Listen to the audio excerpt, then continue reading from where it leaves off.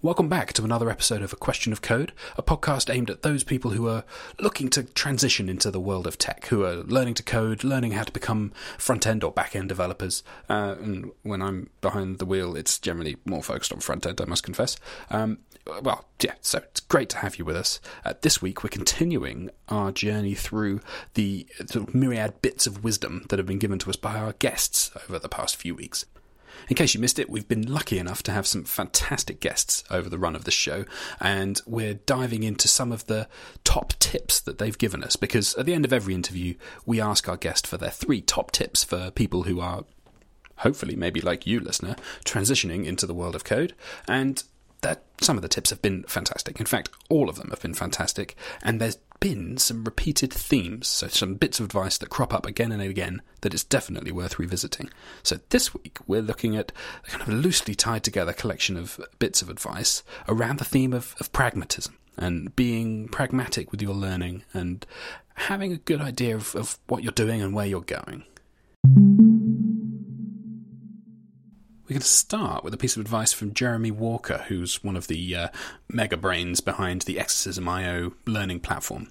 And he had some really interesting things to say about why you should focus on learning the fundamentals and why Exercism as a platform doesn't include frameworks and libraries as things that you can learn there. Exercism focuses on teaching a language. So you can't learn like React or like some other funky framework or Rails or something on Exercism. We're focused purely on getting your language skills like good. And there's a totally natural tendency when you're learning something for the first time to be able to want to make a product or want to make a something, whatever.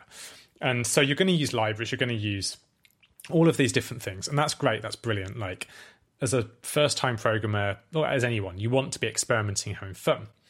But your progression is not going to come through getting good at the latest library.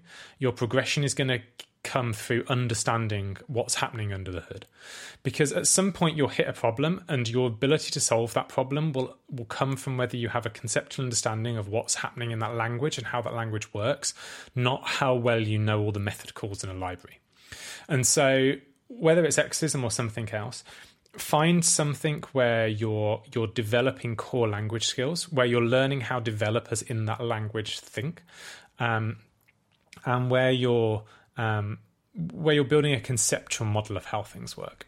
When faced with the challenge of coming up with 3 top tips to give to people who are learning how to be developers, our guests went in some quite different directions in terms of their approach. Some, like Jeremy, as we've just heard, talked at length and had quite a lot to say and covered quite a lot of ground, whereas some other people had taken a bit of time to really focus and distill their advice. So they were quite sort of snappy mantras almost. So now we're going to dive into a couple of shorter but no less valuable bits of advice on this theme of pragmatism and the things that you should learn at the very beginning of your journey, starting with this bit of wisdom from Amber Wilson. So as a developer, it's a good thing to remember that you will always be learning. Like the learning will never stop.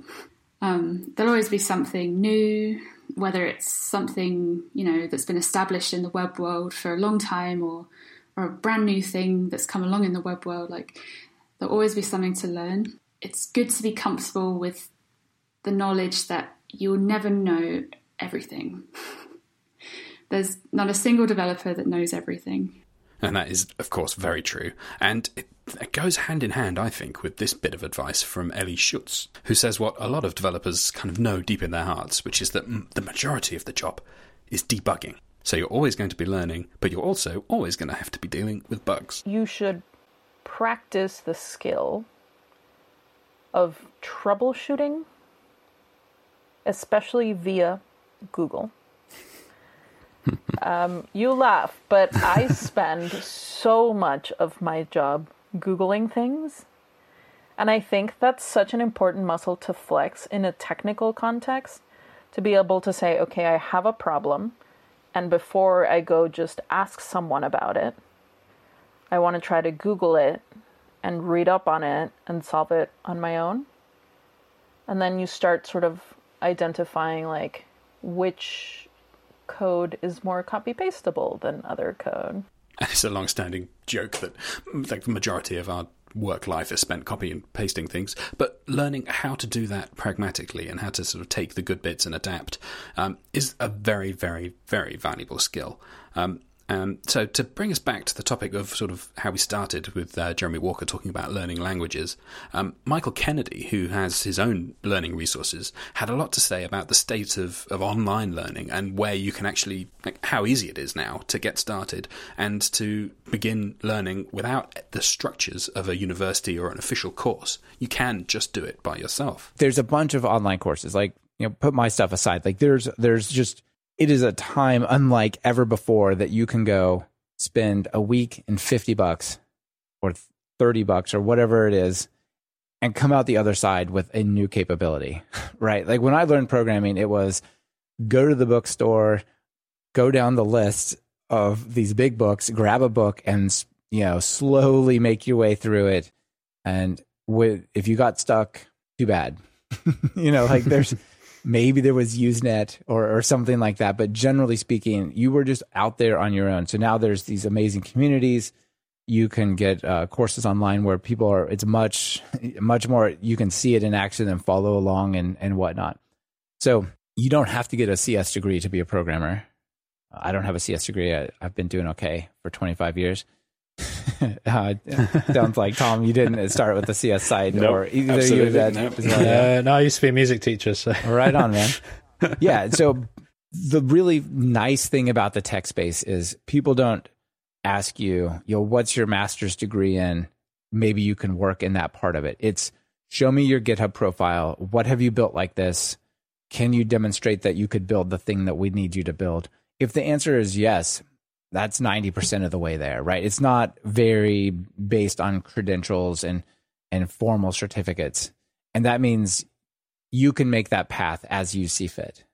And that's a message that, particularly as a self-taught person myself, and I know certainly Ed feels the same, being self-taught as he is, that being able to do it yourself is so empowering. It's a fantastic, fantastic state of the world to be in. And we are all, I think, certainly if we have the privilege of access to the internet and a little bit of disposable income, you've got those two things and a computer, you're in a fantastic position to really sort of make something of yourself in the world of code.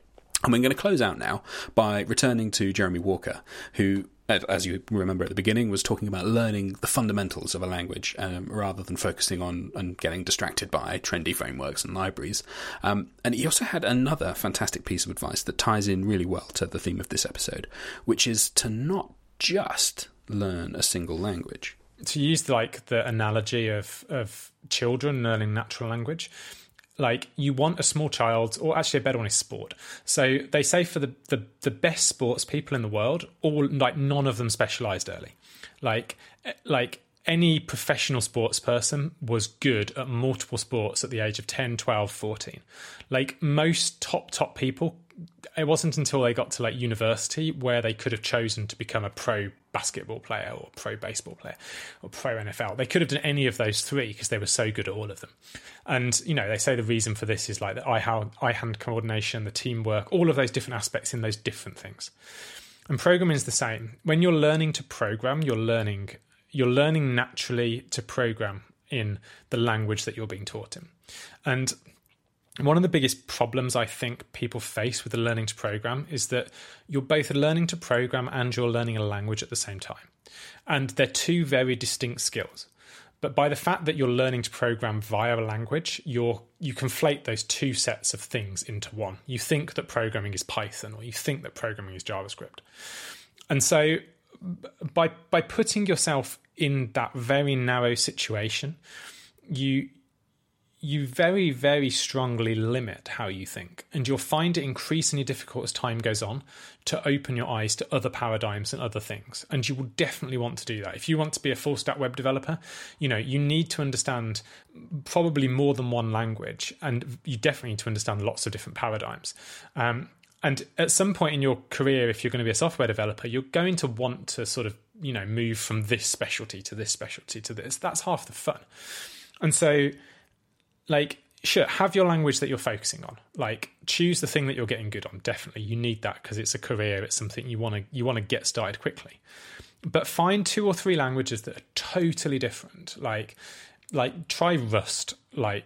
which is like it's not going to be what it's very unlikely that if you're starting out, you're starting with Rust. Although there are a huge amount of beginners. It's like a hugely popular on beginners, but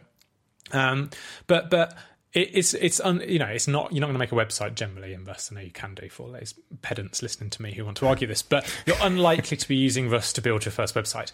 And then try like Prolog, which is totally different and absolutely awesome. I've had more fun programming Prolog than any other language ever.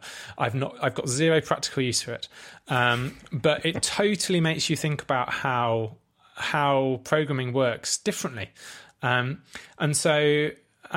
Find a resource. Xism has 53 languages, I think. There are other resources out there that are great as well. But go and just solve some problems in some other languages and try and work out how to write Prolog like a Prolog developer, and try and work out how to write Rust like a Rust developer. Don't just learn the language, learn how those developers think differently. And in doing so, you're so much more likely to advance your career quickly. Not because of your skills that you can put on a piece of paper. No one's going to hire you because you're good at Prolog, probably. But because you can think differently, you're gonna approach problems in different ways. And I also think you'll find a lot more joy in your coding and in your career if you are constantly treating programming as a fun game that you are really lucky to get paid for. And that luck is something I try and remind myself of on a regular basis, particularly as the bugs pile up and the pressure is on. Sometimes it can feel like a job, but at its absolute worst, I always remember how lucky I am to be able to do this as a job, and to be paid to do something that I actively enjoy doing day to day. It is just wonderful. So on that happy note, I'm going to close out the episode. Thanks again for listening. It really does mean a lot to have you here with us.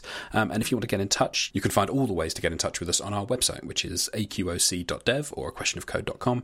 We're also on Twitter at aqocode. You can find us. You're smart people. You're savvy internet users. So I'll just say thanks for listening and see you next time. Goodbye.